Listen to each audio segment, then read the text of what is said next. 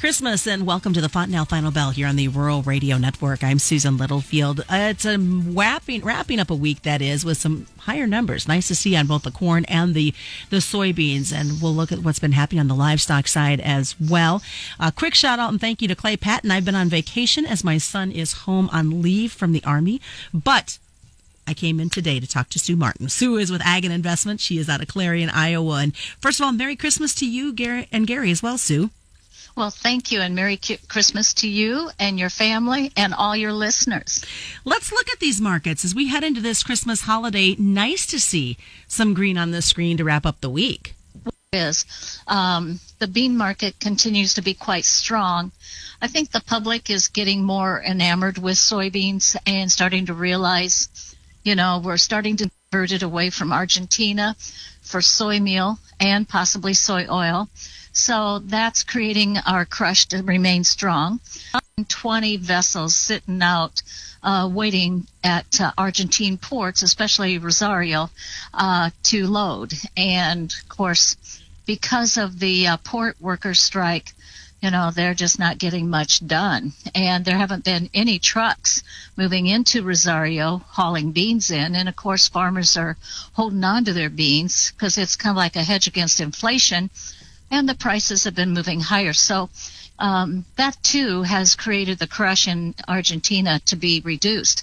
Now, Argentina is the world's largest soy oil and soy meal exporter. So that's why it's got so much importance. And so the beans are getting support from bean oil and also from the soy meal futures. So, some days it's just one of them, and a lot of days it's both of them, and that's putting support under our bean market. So it keeps pushing, and we've taken out some resistance. There's a gap on the charts from about 1284 to 1314 and 3/4, and so nearly 31-cent gap. And I think the market's headed for that. So it wouldn't surprise me if the market goes and tries to fill that. I was surprised, though, in a way, because there's that old saying, up Monday, up Tuesday, up every day of the week except one. And we had that going again this week like we did last week. But the market just, I think there's so much enthusiasm. People are hoping for a break that they keep trying to buy as the market tries to set back. So it's just not doing much. Are we going to see, I know that the La Nina is helping out with this dry pattern in South America. How much pressure is that going to continue to put on our bean market, knowing that we've got some struggles down there and it's going to affect demand? Well, we need, because the rest of the world's demand is so strong, and Brazil's demand is very strong. Their corn prices at 10.36, that's huge, and that's new all-time highs for them. And that's following harvest. But it tells you, their crop probably just isn't that great. Their hog herd in the first half, if not the first quarter of 2021 is, according to them, supposed to be back to normal as far as what they were before they had African swine fever. So that's creating good demand. But we're also questioning as to just how good the corn crop was, just how good their wheat is, and what is their rice like. They're having auctions of wheat and pretty much every week, and they're selling maybe, if they're lucky, 16%, but it's not very much. And that tells us that chances are their wheat just isn't in good, quality. And we're also seeing them, COFCO International Grain, a year ago they were taking beans, all the bean deliveries pretty much. Well, now they're taking wheat deliveries, Chicago wheat, and pretty much 100%. And so that's telling us it's very out of character for them, and we've not seen that before. So I think, again, it's another sign. Now, in January, we'll have rice deliveries, and I'm going to be curious to see if we see COFCO International Grain taking U.S. rice. I'm going to think, oh, my goodness, but we'll see. I think these are underpinnings, bullish underpinnings. We have another year of China to be in our market anyway. Food inflation is quite strong. It's also very strong in Russia. Russian pasta prices are flying through the roof. And they're trying to take endeavors to slow down the exports and by putting in export tariffs or duties. And they're also doing the same thing on soybeans as of February 1. They're not a big exporter of soybeans, but they are still part of the world picture. And it just tells you everything keeps pulling at these markets. And so I think wheat's a market that's going to start to make more enthusiasm. And I certainly think corn is too. Well, this is definitely 2020, and it's been a year of craziness within the markets. Why not have something, like weather and food shortages and worries just to add to what we've seen this year? Oh, heavens, you got that right.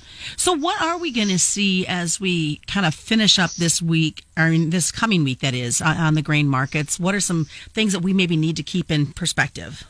I think we're going to close the year out very strong and possibly at our highs. If we get a down day, that'll probably be all we get. In an old bull bean market, the rule is you buy the first day's break or the first day and a half correction. And I think we'll see that. Beans don't tend to spend a lot of time between $12 and $13. And I also think that on corn, we're at the 450 barrier, but I think the market's going to try to push. The high last year for a lead contract was 464.5. And so I think the market's trying to make its efforts to push. Now, corn isn't pushing. It's been a methodical little push, and you get a break, and it's like a real quick snap, and then the market comes right back.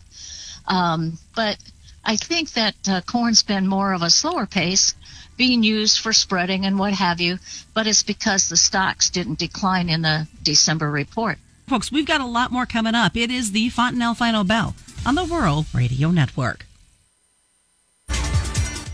Welcome back to the Fontanelle Final Bell here on the Rural Radio Network. I'm Susan Littlefield. As we are looking at what's going on in the trade, we were kind of talking about wrapping up 2020 with Sue Martin. Again, she is with Ag and Investment out of Clarion, Iowa.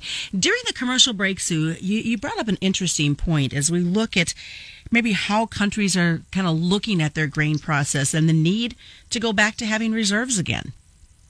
Yes, I think that, we've looked at China, and we're seeing, first off, they had pretty much got rid of the corn reserves that they had, and it wasn't there. And then they go through the weather issues they had this year, and plus with COVID, all of a sudden the demand is so aggressive, and they need everything. And then they've expanded their poultry industry, or flocks. They've also expanded, or going to expand their hog herd. It'll be maybe back to normal plus. And so that spells need for corn, sorghum, and, of course, possibly feed wheat, but also soy meal. And they like to crush their own beans, preferably. But the rest of the world is looking at issues, too. And of course, Russia's got some issues with their high-priced wheat and pasta flying through the roof, and they're concerned as well. And I think they're realizing that China could clean the grocery store shelves off around the country, around the world. And so I think, back in the 90s, we went from having reserves to just-in-time inventorying because supplies seemed to be so good, production was growing, all of that. But now I think the world is realizing they need to have reserves. They're, hungry people fight. And you've had protests around the world because of COVID and being confined and what have you. India had protests here just recently, and it was the number of people that were protesting was about the size of the U.S. population. I mean, that's mind-boggling. So I think we're heading towards that having supplies on hand to take care of, the needs as they come. And that will, for a while, have us in very good demand markets. And then once we reach that level, then it'll be, back to the production. So it puts more emphasis on Brazilian and Argentine weather, and it's going to put emphasis on our weather, too, when we get into spring. And we know that market-related weather can definitely have a huge influence before those planters even get in the field. Oh, heavens, yes. I mean, we're going to have right now, the price between new crop beans and new crop corn isn't wide enough to entice the farmer to to add bean acres. But we may see that acreage. I think this is a year we will see that acreage fight. Farmers in the U.S. are about 80% sold on new crop or on U.S. beans from this last harvest. And then you look at Brazil, and gosh, December 2nd, I think I heard they were like 66% sold. So, and that's a crop that's still being planted in some areas. So I think that's a lot of beans in commercials' hands.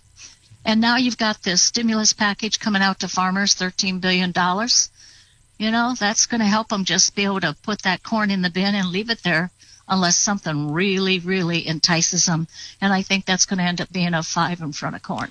That was going to be my next question. All this talk about what's been going on in Washington. How do you see this stimulus package affecting both the grain and the livestock as we get into 2021? Well, I think first off, putting money into the common citizen, the American citizen, they need to buy food. And there's people out there that have been unemployed and, don't work from home but are unemployed, and they do need to be able to get groceries. And, so these stimulus packages help. You can be on unemployment for only so long. And so it can help those people. But I think what it's going to do is it's going to put an underpinning of demand back into this market, which we've seen it kind of ebb and flow anyway this last, summer. I think that people remember now, people bought freezers. So they have them. They can fill them up. Pork is dirt cheap. Pork is very cheap. Beef, I think as we go forward, it's going to get more expensive in 2021. I think the last half of the year is going to be very nice markets for the cattle producer. And I look at the cold storage. Everything's in the fresh market right now.